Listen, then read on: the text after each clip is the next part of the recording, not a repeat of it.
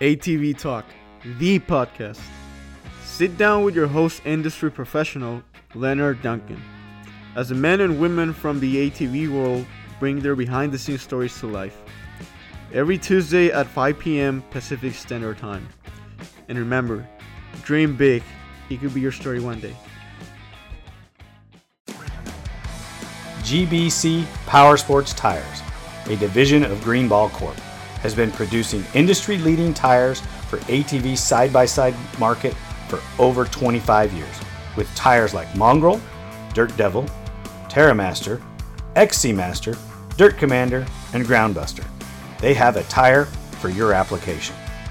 Top racers from GNCC, Works, and Best in the Desert rely on GBC Power Sports tires. So why shouldn't you? Go check them out at gbctires.com to see the full line of tires they offer. Thank you very much.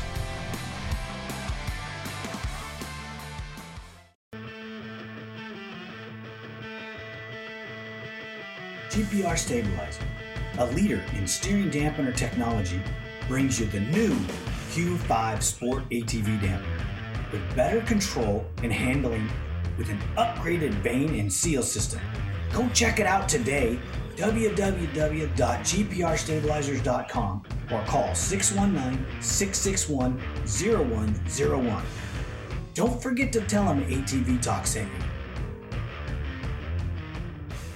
William Yoakley, thank you for coming back and talking with me about ATV Talk, or ATVs. I had such a fun time the last time you were on that all I could think of is when we were talking and you were talking about the KX 250 and the 250Rs and you know, you rode the Z400, and I just had to get you back because I want to know. Before I forget, it's good to be back. It's always good to chat with you, and I've enjoyed doing the interviews because life passes by really quick, and it's nice to kind of jump back into the swing of things and just to rehash some old stuff. And what's even nicer about it is, in one sense, it's like, well, I don't race anymore, but I don't have to worry about deadlines of being ready for a race, so we can talk about it all day long, and I don't get worked up and go, you know what, I got to get my shocks rebuilt. I'm getting nervous, so I don't have that anymore, so we can talk all day long, So back to my intro where I was talking about you were fortunate enough to race 250Rs and KX 250s, and then you got to transition into the four strokes. Not many people raced for so long like that. When you got to ride the 250 or the two strokes, did you transition immediately, or was it a slow transition? From the two strokes to the four strokes, it's funny. I was just sitting here and, when you mentioned that, I thought, man, how many different machines did I ride? And I just started making I just started jotting down a list of all the things that I can remember racing throughout the years, and which I won't go that far back, but I was thinking I actually started out on a four stroke and a little Honda 70 with no shocks on it. That's actually my very first four wheeler, but I know that goes way back before what we're talking about here, but I worked my way up through the 250Rs was, I guess, spent a lot of years on that. I actually raced a Yamaha Blaster for a year in the Mid-South. The cross country, it was just the Mid-South is a series here, back in Tennessee, Kentucky, around that area. But I went to the 250Rs, and I raced the 250Rs for probably, I'm trying to think, 6 years, maybe something like that, 6 or 7. And then we went, I tell you what, I went in the desert. I switched over in the desert before anywhere. It seems like it was 1998 in the Best in the Desert, and in Baja, Kim Coonley and we raced, and in Mexico, Doug Roll was actually one of our partners. There was 3 of us.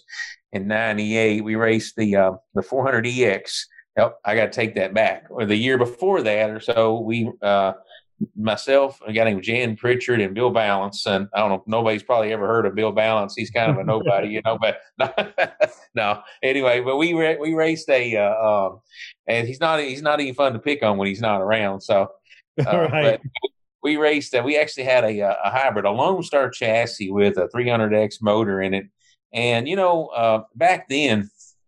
While the 300EX and the 400EX engines were not your modern day 4-stroke engines, they still ran really good for what they were, but they were built above what they were designed for, obviously. But I seen then, the 4-stroke had something really nice to for the power sports and for racing, the way that, especially in the desert or in another place that I really noticed where the 4-stroke shined early on was in Florida in a sandier terrain where 2-stroke you would tend to get to really keep it on the pipe hard. There wasn't any like lugging around. It was either in it or it was falling on its face. There was really not much in between very long, and so the 4-stroke in a lot of those environments, anything kind of sticky and tacky,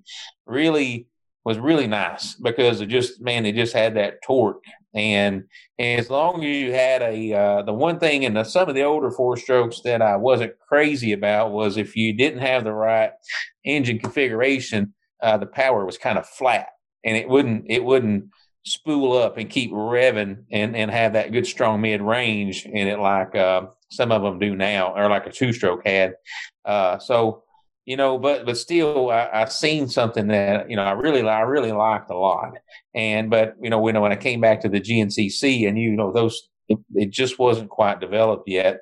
I was able to play around with some 4-stroke, and have some experience in the desert prior to switching over in the GNCC. And then in 2000, I think it was, when the Yamaha, the Raptor, the 660 Raptor came out, it was a beast. And so I got to spend some time on those machines, and I really liked them. And so I guess with the 4-stroke engines, they came a long ways. And I remember switching from the 250Rs to the 4-stroke in the year 2003, as when I switched over, started racing for Suzuki and ran the Z400, which the Yoshimura engine that was like a 440 or whatever it was. But anyway, that was a nice machine. And one of the things that the motors were getting closer to being like high performance engines, but they still wasn't nowhere near what they are today. Once they made them more compact, and they're so much faster, quicker revving today than what they were then. But it was a fun transition, and I think part of the struggle was the engines were pretty nice, but then it was the suspension components. And I know it's not. I'm kind of veering off a little bit of actually the comparison between the two motors, but I always said if you could take a nice 4-stroke engine, drop it in a roll design chassis, you'd be a hard person it'd be hard to knock you off the top. And but we all know that the factories, while they do a really nice job nowadays, they came a long ways with the suspension, of being able to, having some bolt-on products with linkages and control arms and get some really good suspension now. It's made a big difference. But with the 4-stroke, try to get out of the weeds here a little bit with my conversation, but it was definitely a learning curve. I went through a few sets of clutch plates in the beginning because it was a little bit of a behavioral change. It was almost like a culture change for me. So, because on the 2-stroke, you definitely worked the clutch a lot. There was a lot, especially in the GNCC, because more so than the desert. That was one of the things we probably didn't touch on last time, because out in the desert, you're more ripping, you're in the throttle a lot more, and you're only clutching, when you're coming up in the corners and, trying to dodge something or whatever. But in the GNCC, you got your toe on the brake, your rear brake, finger on the front brake, you're a quarter throttle, and you're slipping the clutch a lot of the time. You just got all that going on. You really don't even know you're doing it. It's just happening once you get that natural instinct going, and you can't do that on a 4-stroke because you're gonna be smelling burned oil for the next week because you're gonna roast your clutch, and so you got to watch that clutch while you use it. You just can't slip it the same as what you do on a 4-stroke. I mean a 2-stroke, and one of my favorite machines to race in the woods was that KX250 and I don't know why. I don't know if it was because of the difference in the size of the clutch. The clutch on that engine was a lot bigger than like the old 250R. And I may have touched on it at some point in our interviews there, but that machine, you're running about half to 3/4 throttle, and you just, because of the transmission being a motorcycle transmission, you had to slip the clutch constantly. And the whole time I raced that Kawasaki, I never burned the clutch out of that thing. So I was very impressed in that. It was really neat, the different style, the way you had to race that thing. But so, even with the KX250 and the 250R, they were a lot the same, but a lot very different. And then when you bring the 4-stroke into play, there again, I had to teach myself, get off the clutch.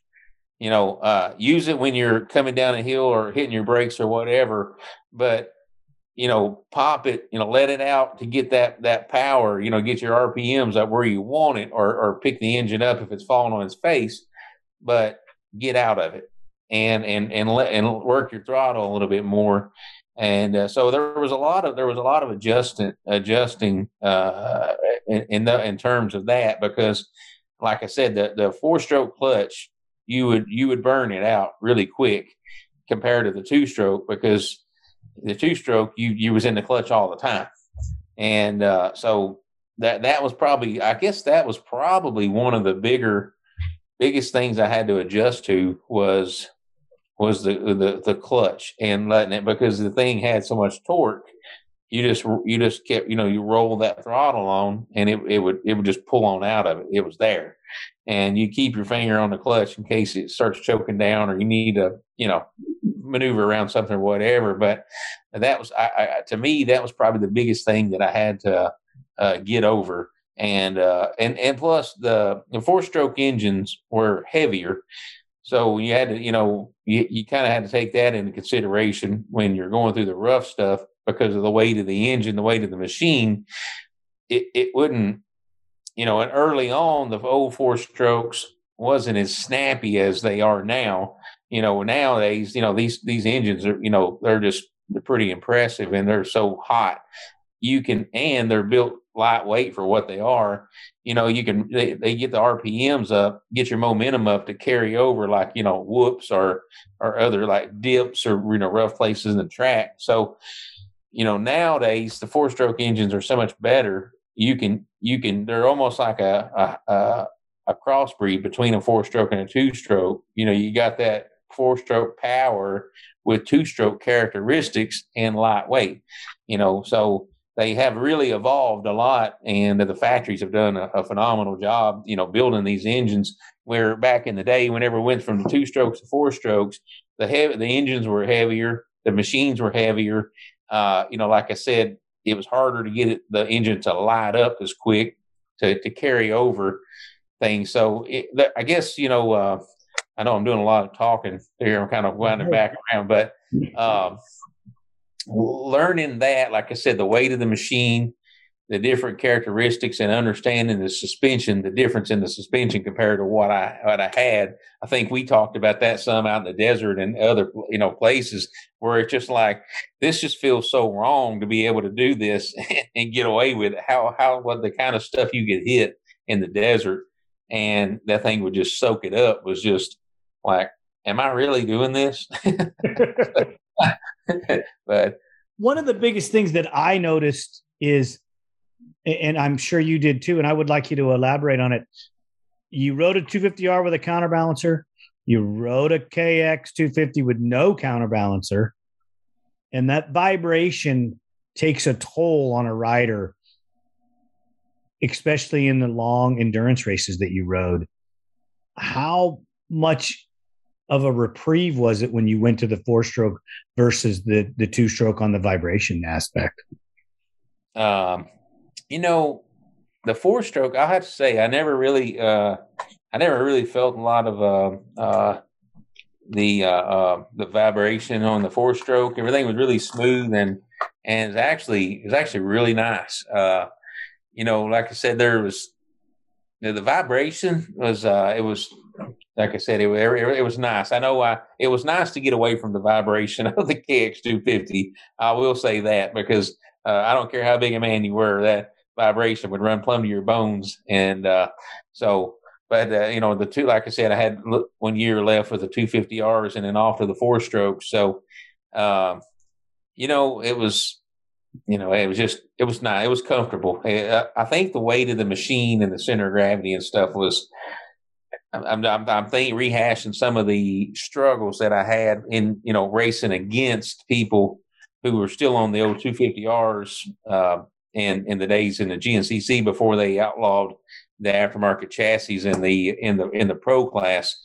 But I will say this: that 4-stroke engine was really, really nice, even like pulling up long hills and doing straight stretches, and especially in the mud. Because, you know, in the mud, you know, you just keep your foot off the back brake and just keep the little bit of momentum going in it real slick and slimy places. And that 4-stroke would just pull you through just so much nicer than the 2-stroke. But it was miserable to get out unstuck when you didn't make it. Because the weight was such a big difference. Yeah. It was kind of, I remember one time in Millfield, Ohio, myself and Balance, we were battling back and forth, and we had so many of them times. And it was, if you ever raced Millfield very many times, John Penton, it used to be called the Burr Oak back in way a long time ago. But it was either so dusty there, it was pitiful, or it was so muddy, it was pitiful. There was hardly ever just a really nice day at that track. But it was one of those muddy days, and myself and Bill, we were racing, and I chose a line, and the ruts were too deep, and I just couldn't make it. And there I was stuck. There was a tree on both sides of me, and like my rear axles, and like I couldn't get it. I couldn't really get it out. So the only thing I could do was I grabbed the Nerf bar, and I spun it, and I just flipped it upside down in the mud at an angle, and rolled it over 2 or 3 times in the mud to get it out of the ruts. I had to roll it sideways and then jump back on it and get it out because I couldn't lift it up out of it. It was too deep. So I just rolled it upside down a couple of times and then jumped back on it. So it was just, it was nuts. Some of the stupid things we had to do in the, you know, spur of the moment, you know, situations we were in. That's the craziest thing I've ever heard. Flipping your quad upside down multiple times to get back in the race. Yeah. It was already muddy, so I didn't have to worry. I mean, it wasn't going to get any muddier. So I just rolled it in the mud. So that was the only way out. I grabbed that Nerf bar and just rolled her over and let it sink up in the mud and scraped it off and took off again. You know, a lot. I know I wasn't supposed to do this, but I always unhooked my kill switch before the race started. I go to tech inspection. Now I can tell people this now because I don't race anymore. Right? They're not going to go back and penalize me and take me out of the race. So we used to, you know, they always made it a rule where you had to have a kill switch in the woods, and I'm like, well, that's stupid. You know, you got to get off and worry about trying to plug that thing up, and we always just had a little plug. We just did our tech inspection and just unplugged it before the race started. And if I had to jump off, I never worried about plugging it back up. It just went dangling. And they never check after the race ever. Exactly. Yeah, it was. They never even thought of it though. But anyway, yeah. I mean, because you can imagine, you know, if you had to take another 15 or 20 seconds trying to fumble around with that thing, it's, you know, 20 seconds is like eternity. Oh, yeah, it is. Especially when you're racing in the woods, when every second counts. Yeah, exactly. That's Exactly. awesome. So, yeah, there's and I know there were so many things that reflecting back on the two stroke, the four stroke, gosh, so many things happen and so much, there's so much comes to me like later on. It's like, I never even thought of that, but I'm glad it went to the four stroke. At first, I was, I thought, I miss my Lobo, I miss the 250R, but what I missed more than anything was the chassis and the suspension.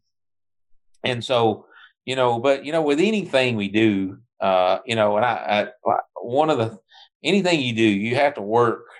You got to work. You got to put the time in. It's you don't. Nothing just gets handed to you and is just everything ready to go.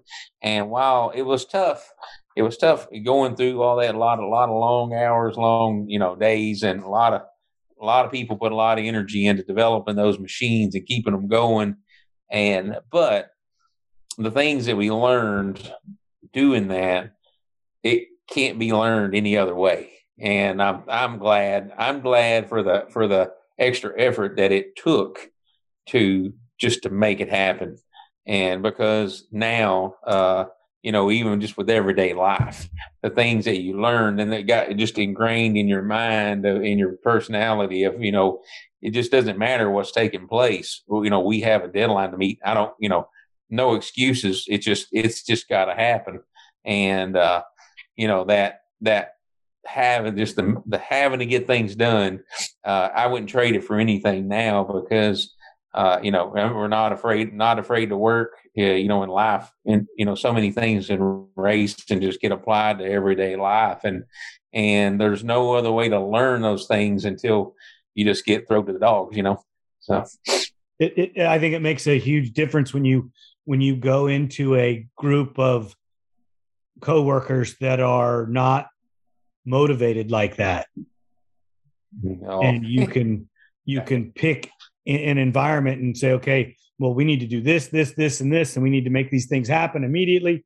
And some more coworkers don't respond, and others are like, let's do it, and they take the leadership role that you just automatically take because you see what needs to happen, and you can direct the crowd a little better and faster. I mean, you have to be a little more diplomatic these days than we were when we were younger, but And I definitely do struggle with that at times, because it's like I don't have time to tell a story just to make a statement. While I do tell a lot of stories to make statements, but sometimes you got to add a little bit more color and flavor to it, So, but yeah, you do have to be diplomatic. But and I think the same holds true for a lot of people with just play basketball, football, baseball, golf, anything that you learn that you get dealt more hands that you don't like than what you do like, but it's up to you to dig deep and make something good out of something that's not so good by just sheer having grit and focus. So exactly. Let's take this to a different level. And I can only go off of hearsay because I heard some of the stories, but I wasn't there. That KX 250 that you raced, more than one person told me that they don't believe that anyone else could have ridden it like you did because it was very difficult to ride at that level. Mm-hmm. Yeah, well, it definitely took some getting used to, and we put a tremendous amount of time into that machine. And I was fortunate. That was about the time that I quit working in the lumber and the sawmills. With my brother, we used to go grade lumber every day, and that when I got that Kawasaki ride, that's when my dad talked to me, and he said, hey, why don't you got this factory ride? You can't race forever. This is only going to last so long, kind of, whatever the conversation was there. But in a nutshell, he's like, you're what you've done. You got the sponsorship money that you've got. you save me a bunch of money. So we're going to just take that money. You live off of it. You live in home. It's not like you need much money, you're not paying rent or nothing. So, but, quit work and then get up every day and work towards your racing career. And so we took all those days and luckily he worked from home a lot of times. And we tried different air box, different, exhausts, the header pipes and, the two-stroke, the whole pipe there. And you didn't just have a header and a muffler. But anyway, we tried different, Chris Grissom, he did my motors at that time for several years, actually. And he did a couple of different heads. We tried a lot of different stuff with the power valves. So what we ended up, we did a lot of development work and we tried a lot of stuff on that machine. And we got as much out of it, I feel like, as you could possibly get out of it. And what we ended up creating was a motor with a lot more really good horsepower for mid-range. And but the challenge was the motor ran great. And of course, we know the chassis worked good because it was that Lobo chassis we were talking about. But that the transmission was probably the biggest challenge. And you had to. There was no lugging around. You were 3/4 throttle or wide open all the time. And that's when we were talking about the clutch earlier. You kept it pinned and you didn't let off the gas. You just pulled the clutch.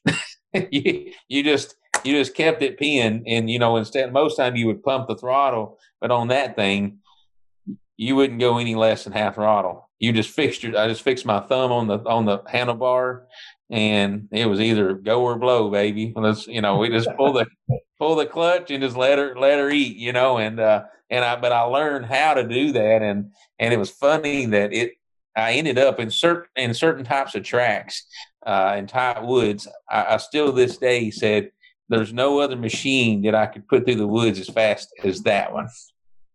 And why that was, I don't know. And it had to have something to do with just, I don't know. And, I've always said it. I don't know why I could do it.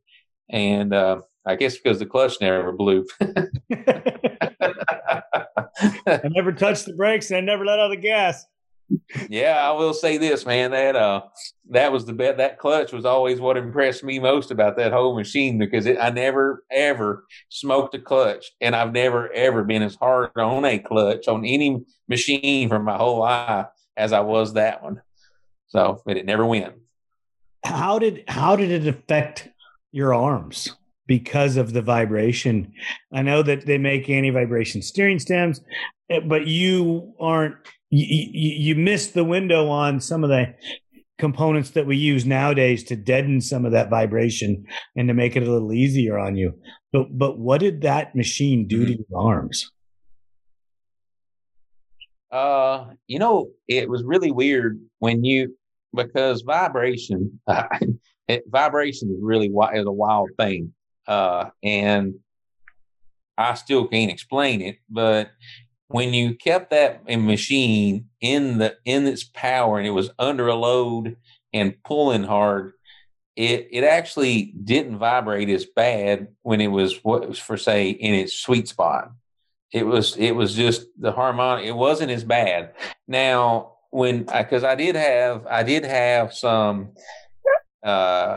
practice bikes, and I didn't have there's pieces that went in the handlebars for anti-vibration that, those little things that rolled around inside there and stuff like that. And now whenever I would go down this little highway down to my practice track where I rode at the time. And when I was under in the throttle, but once, and I got it all tapped out to where, it was hurting my hands. When I backed out off the throttle, the vibration was so violent that I would always have to let go of the handlebars and just put my palms on it just to keep steering it in the right direction and then grab the handlebars again. So luckily there was nothing that jerked the bars out of my hands.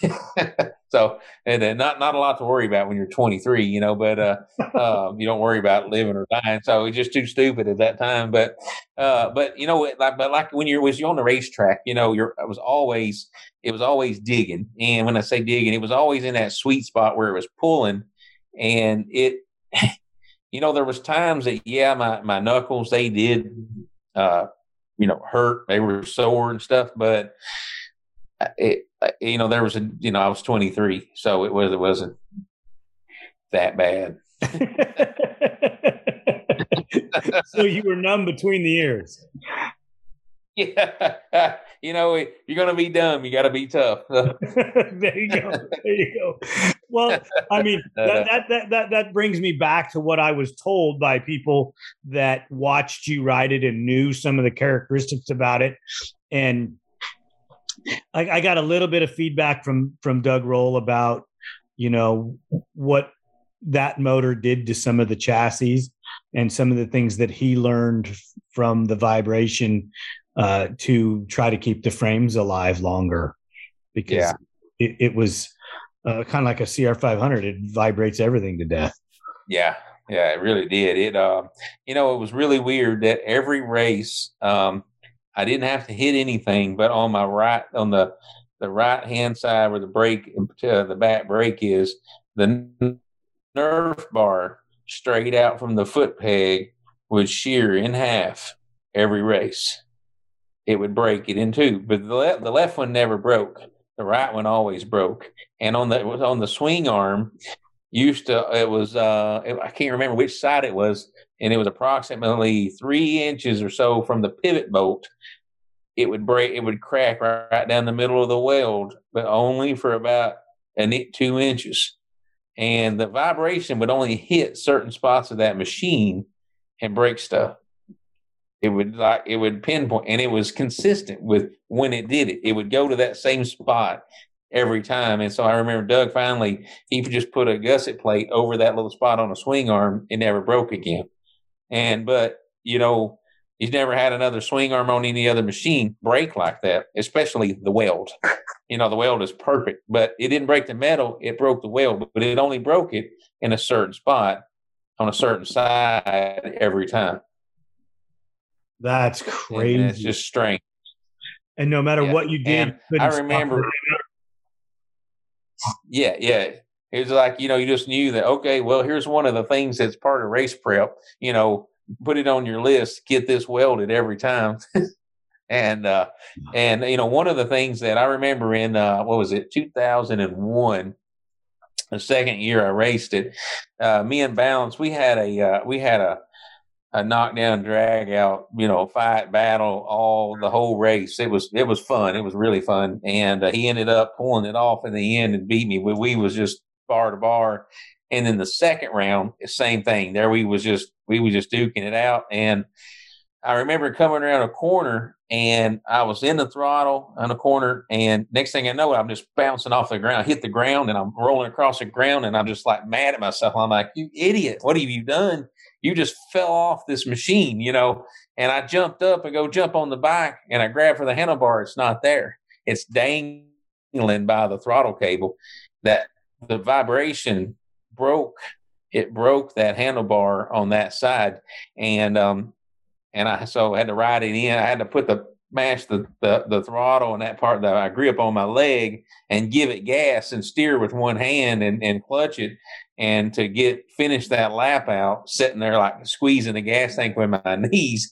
And they got to the pits, and they switched the handlebars out and had a KX80 on there for display, and that, you know, because how many people break handlebars in the race, you know what I mean? And so we put them on there, and I finished the race something, got a few points or whatever. But what we found out was we got home, and on some of my practice bikes even, they started cracking. They didn't crack across the top. It cracked underneath the bottom. And I think it was where, like say, wherever a clutch perch would actually bolt onto the bars. If, you know, that metal, it would actually, that would start the crack. And it would break underneath the bottom. And I found some. And what we ended up having to do was I was the only thing I could ride with because I was so used to it was the old 200X 3-wheeler bend Renthal bars. And they didn't make them anymore because I was the only redneck that wanted them, So,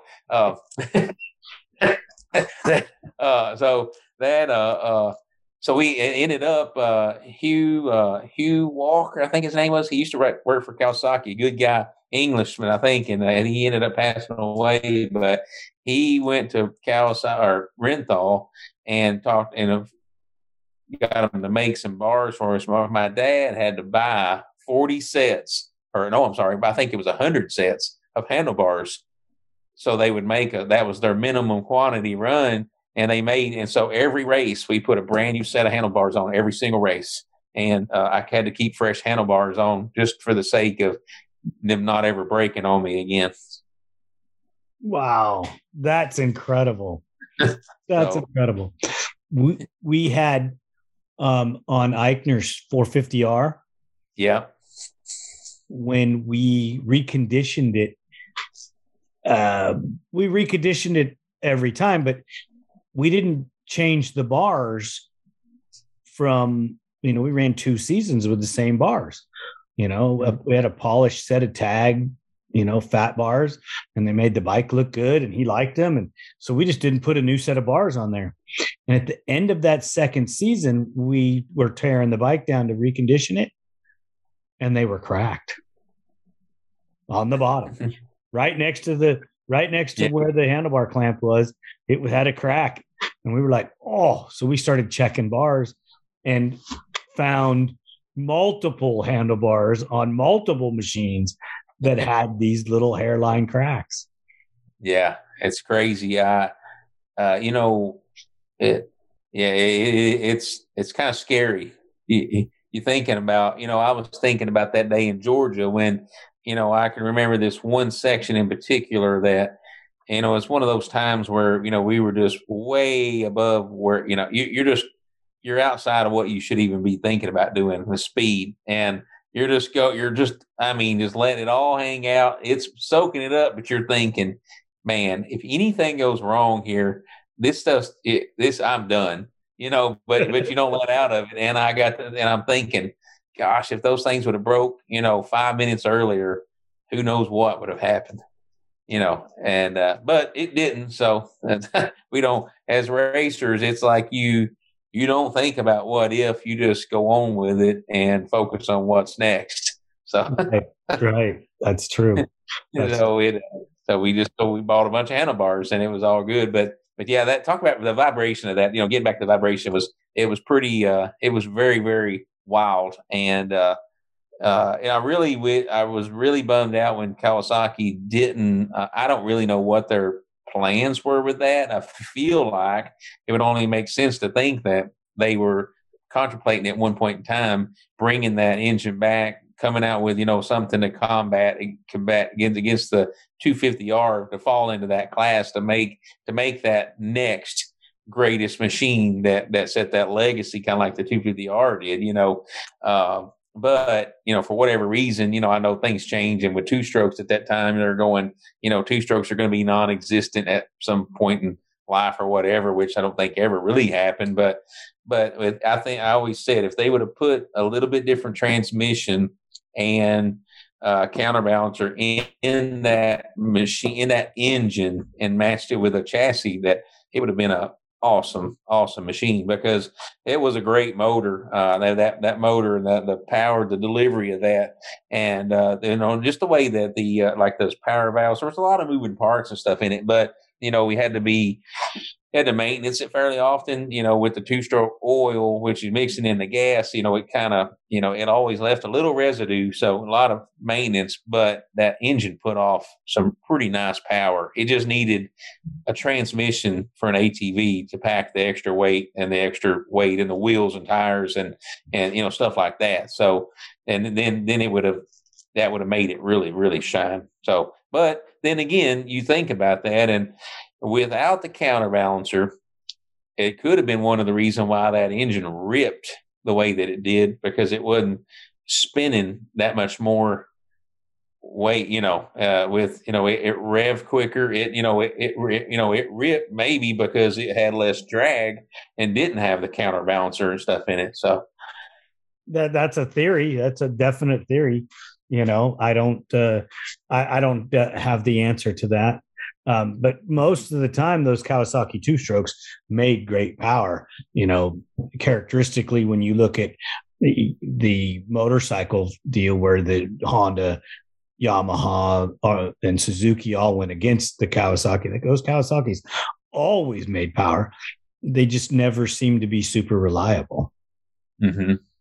Yeah. And like I said, I never really knew a lot about the dirt bike world, but I know that, yeah, it was an interesting, it was a neat learning experience with the KX250 engine. And then kind of going back to the 250R, it was kind of that, it's actually with the Duncan race and with the cylinder and the power valve engine that you guys made, at Duncan Racing was, it really took the 250R engines to a whole new level because when we switched back to those, really that power valve engine made really good power and it brought it up to where the 250R never could go without the aftermarket cylinder head combination. So that was a really nice thing. I was glad that when I switched back that you had those parts because, it gave it that extra torque that motor needed. And with the interchangeable, heads, different components, it made you could build your configuration. And, so it was a very well thought out piece. So, you probably showed Lauren how to do that, didn't you? No. Thanks for that. But no. I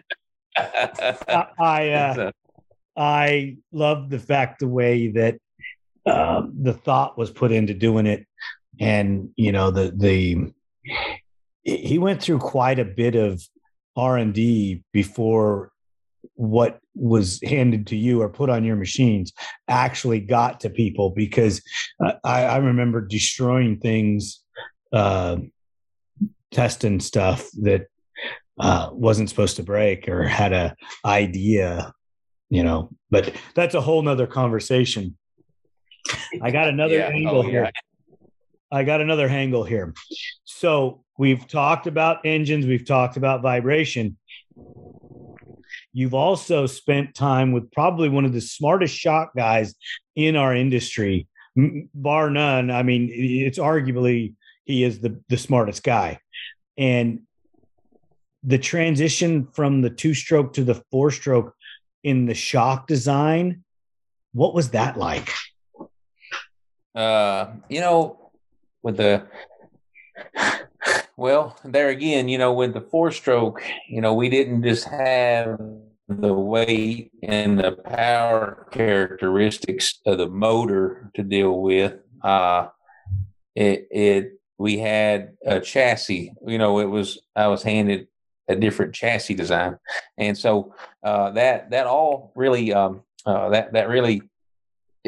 a lot of variables, and one of the things that I was taught early on is, when you're talking about comparison, and especially doing testing, and this as well as anybody, but compare apples to apples.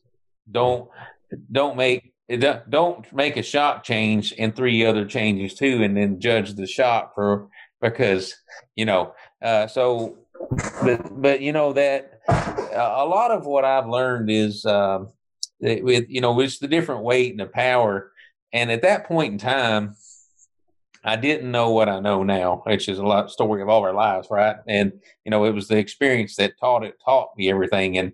But when it comes to the suspension, getting to understanding what calls for spring, what calls for valving, what calls for crossover with preload or going up a spring rate, down a spring rate, what calls for, do you need to shorten the shaft? Do you need a shorter body? There's so many pieces of that that was learned by mistakes and not knowing, and sometimes being talked out of what you thought instead of following your gut.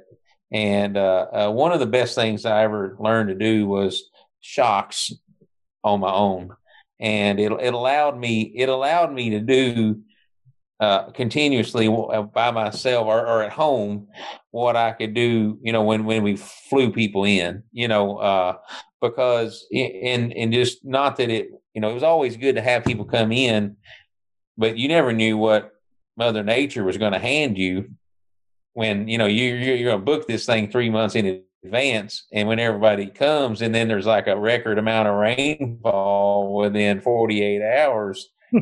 Guess what? you might as well plan a little fishing trip, because you're going to get more done than you are out on the in your practice track, and it just takes too long. It takes an entire year to get something decent that you could have done in 2 weeks of your own self. And but I made a lot of mistakes doing it all on my own, but that was how I learned. So that was what I learned. That was how I learned what worked and what didn't work, was just all those hours and trying stuff. And that's when I really started understanding weight bias. When you go from one machine to the other, they each have their own chassis and design and the motion ratio, leverage ratios of the front end, the rear end, the length, the swing arm length, and even just something as simple as rolling your bearing carrier in the rear all the way over to the back or all the way to the front. That's a half-inch difference in wheelbase. If you can't keep the front end down and, it's always pulling, front wheels are pulling, you could roll that axle all the way to the back and transfer more weight to the front, and it would make the front end a whole lot more heavier. Right. Just by simply doing that, cutting your chain different, and, or vice versa, so, there were just so many things like that. But I didn't know all that then. But I learned all that. With all the help of everyone, and then after that, what I learned to do on my own.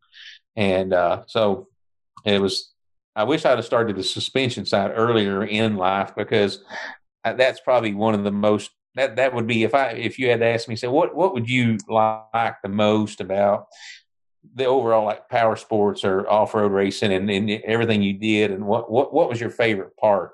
I would have to say suspension development is what would be my passion, and that's the most understanding that I have. I understand that part probably better than any other part of it that I could say that I could dive into. When it comes to engines and stuff, I know what kind of power characteristic that I want, but I'd have to rely on an engine builder to help me come up with that configuration.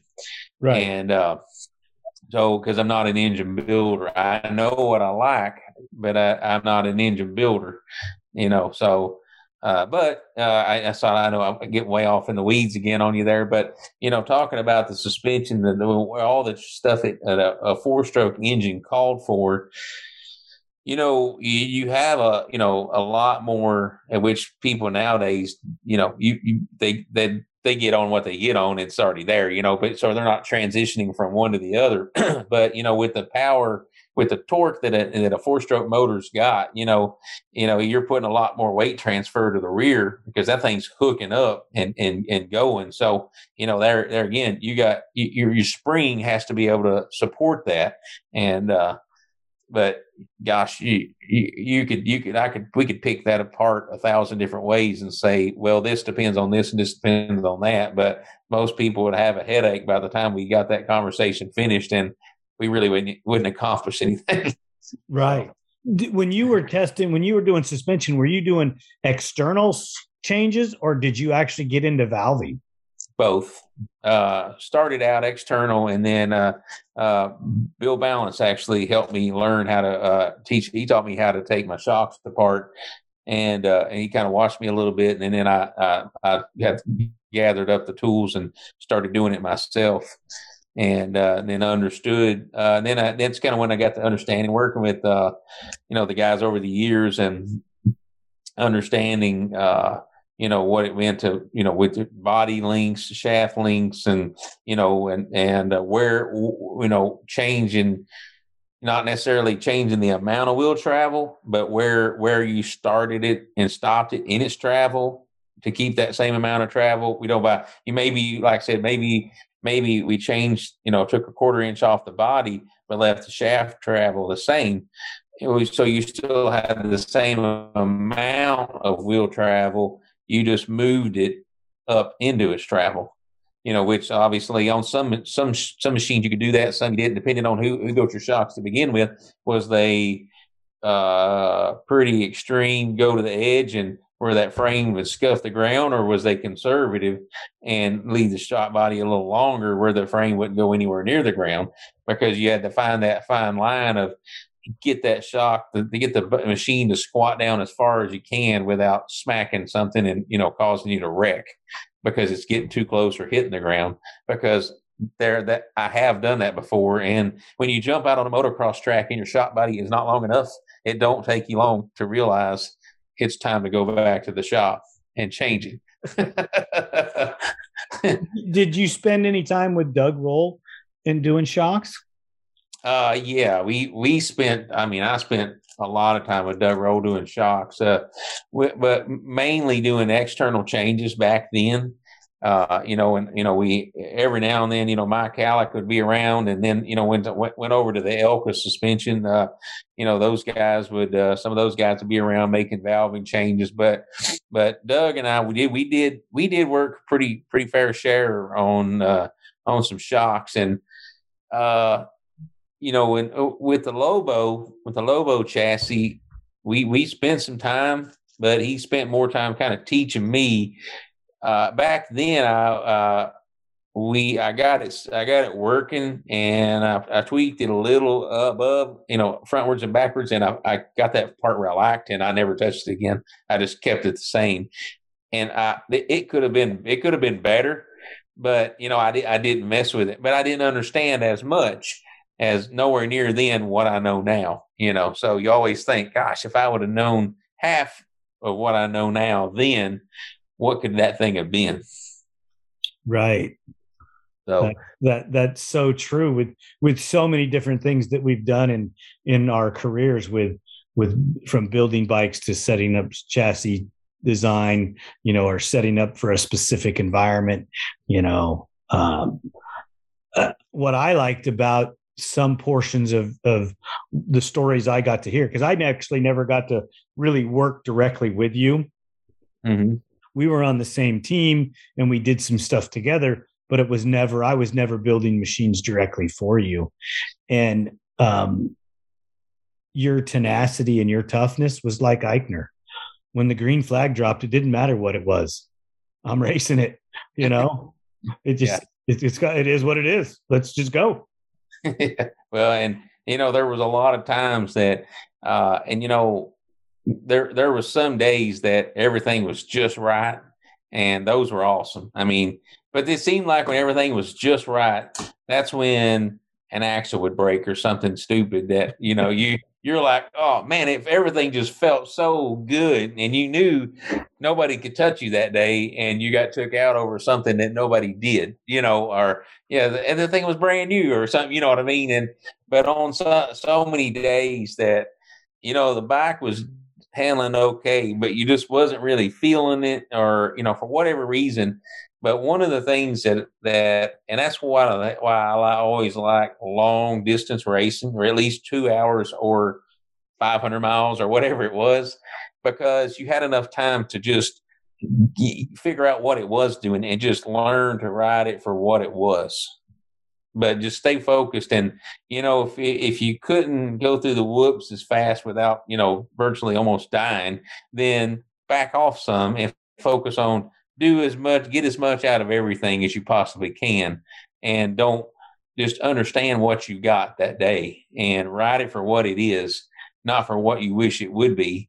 And, and that's a lot of what off-road racing, and I'm sure that correlates over into motocross racing too, you know, and I just never did as much motocross as I did everything else. And, but you know, that, and is focusing on the finish line, that was a big part of it. Is just bear down and do it. So it's true. So let me ask you this. Have you spent any time at all, or do you know Walker Fowler? Yeah, I know Walker. You know, I've been around him, you know, quite a bit as he was growing up. You know, watched him get older and older, and he just knew, like, well, there's going to come a day where he's going to beat us all. I mean, that's just inevitable. He's going to stay with it, and he's going to get faster than us because we're all getting gray hair and bellies on us, and this kid's going to mop us up one day. You know, so. But yeah, I can't say that we spent like a ton of time together and around each other, like practicing or whatever. But I have been around him, you know, enough, and he's a good kid, comes from a good family, and he's a natural. You know, has a lot of natural ability, and I guess you know, I think he was riding a foiler when he had a diaper on. I mean, the kid's been racing forever, you know, so. But you know, when that just becomes like, you know, and you know, I was talking about earlier, when you're racing in the woods, you're sort of, you know, you're dragging the clutch and brake and throttle and everything a little bit, and you know, like things, that happens without even thinking, and just like you know, what he's able to do, you know, so much of what he does is he don't even physically think about it. His nervous system and body, it's doing it for him, you know, because it's so ingrained in him and who he is and what he's lived his whole life. So, and a lot of the other people out there on the track too, you know, but yeah, Walker, I do know him, you know, pretty decent. So hadn't been around him a few years now. So do you think he can do it? Do you think he can do 9, 10? How many is it now? I don't even know. 7. I'm sure he can. I think he can, and unless there's something that I'm not seeing. But you know, if he stays healthy and everything's good, and I don't really see any reason why he can. I don't know how old he is right now. He's 28. He's probably 28. I was guessing. I was going to say he's pushing 30, I guess, but. Yeah, I think he's got a few more years left in him. You know, with the way he's seemed to be very disciplined and training and you know, staying, you know, eating, and you know, he works at it. So if he's set on it, you know, but you know, there's always a lot of competition. There's always going to be that other thorn in the side. Those other guys like him that's growing up, you know, and coming up into it. And, but yeah, I think the potential of doing it, I think, is there. You know, whether it happens or not, you know, we'll see the day it unfolds. Well, the number 2 this year is Hunter Hart. Yeah. And that kid, wow. If you've gotten to speak with him, you understand exactly what I'm saying. He is so energetic. He's having so much fun. That's the guy I would worry about. Yeah. Oh, there's no doubt. I was thinking him, and you know, there's another example of basically racing four-wheelers while you're still in a diaper. You know, that kid. I remember when he was around and racing the mini quads for a long time ago, or I say a long time. It's been a few years now, and I mean, he was always, you know, lightning fast, you know, back in the day, and you know, and that's just. That's who's coming next, you know, and he stuck with it, and he's there now, and there's no doubt about it. And you know, there's one thing that I think it seems like a lot of people went through, that is whenever, and I really haven't been able to follow all the races as close as I would like to, but you know, it seems like whenever some person gets. They're finally right there, and then the season starts, and the hype's all there, the hype's around them, and everybody's like, "Oh, you're going to do it this year. You're going to do it," and like all this hype and all the pressure gets in their head. It did me. It has everybody, you know, and it just, you almost have to screw it up. You have a good opportunity right in front of you, but you try so hard it's almost like you screw it up and then realize, man, I screwed it up. Then you come back the next year more in a relaxed mindset, and that's when you become a lot more dangerous and winning championships, as when you're mentally there. And because it's because the mental game, when you line up 3 or 4 people that are equally as fast, it's a mental game at that point. I think that most of the reason that Walker's dominant is because of the mental game, kind of like the way Denton was. It was the mental game. Barry Hawk, he was more mentally prepared than everybody else. Mm-hmm. Yeah, and Balance always had. He was pretty stable with it mentally, and of course he was tough. He endured a lot. He rode with broken ribs and legs and everything. So it's that mental game. But yeah, there's always been battles, and nobody's ever going to stay on top forever, and everybody's going to be dethroned at some point. And now that the story is just around these guys now, it's going to be somebody else. Well, why do you think it is in the GNCC or the cross country world that there's so many consecutive repeats? Why do the champions? Because you go back to Barry with 7 and Balance with 9, and I don't even remember how many Chris got. But Borich had his time, and now it's Walker's time. And why do you think they have such long reigns as champions?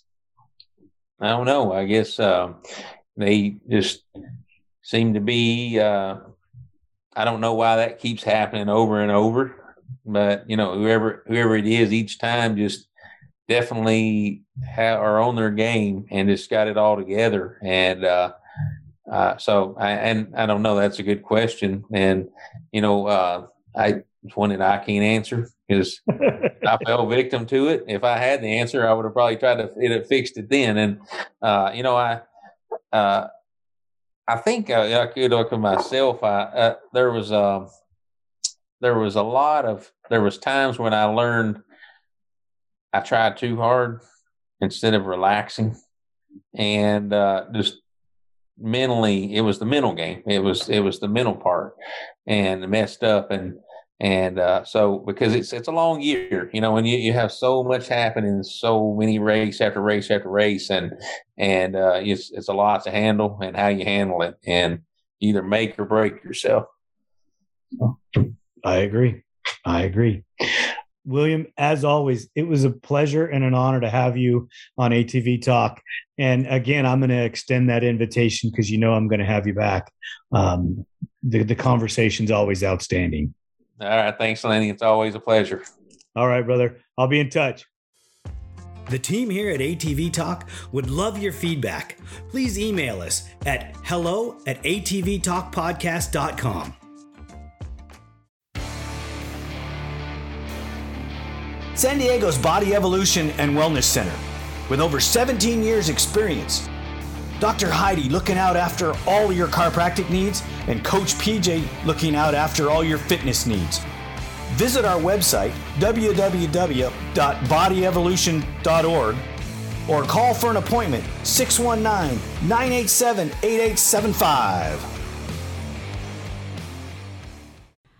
Duncan Technologies International.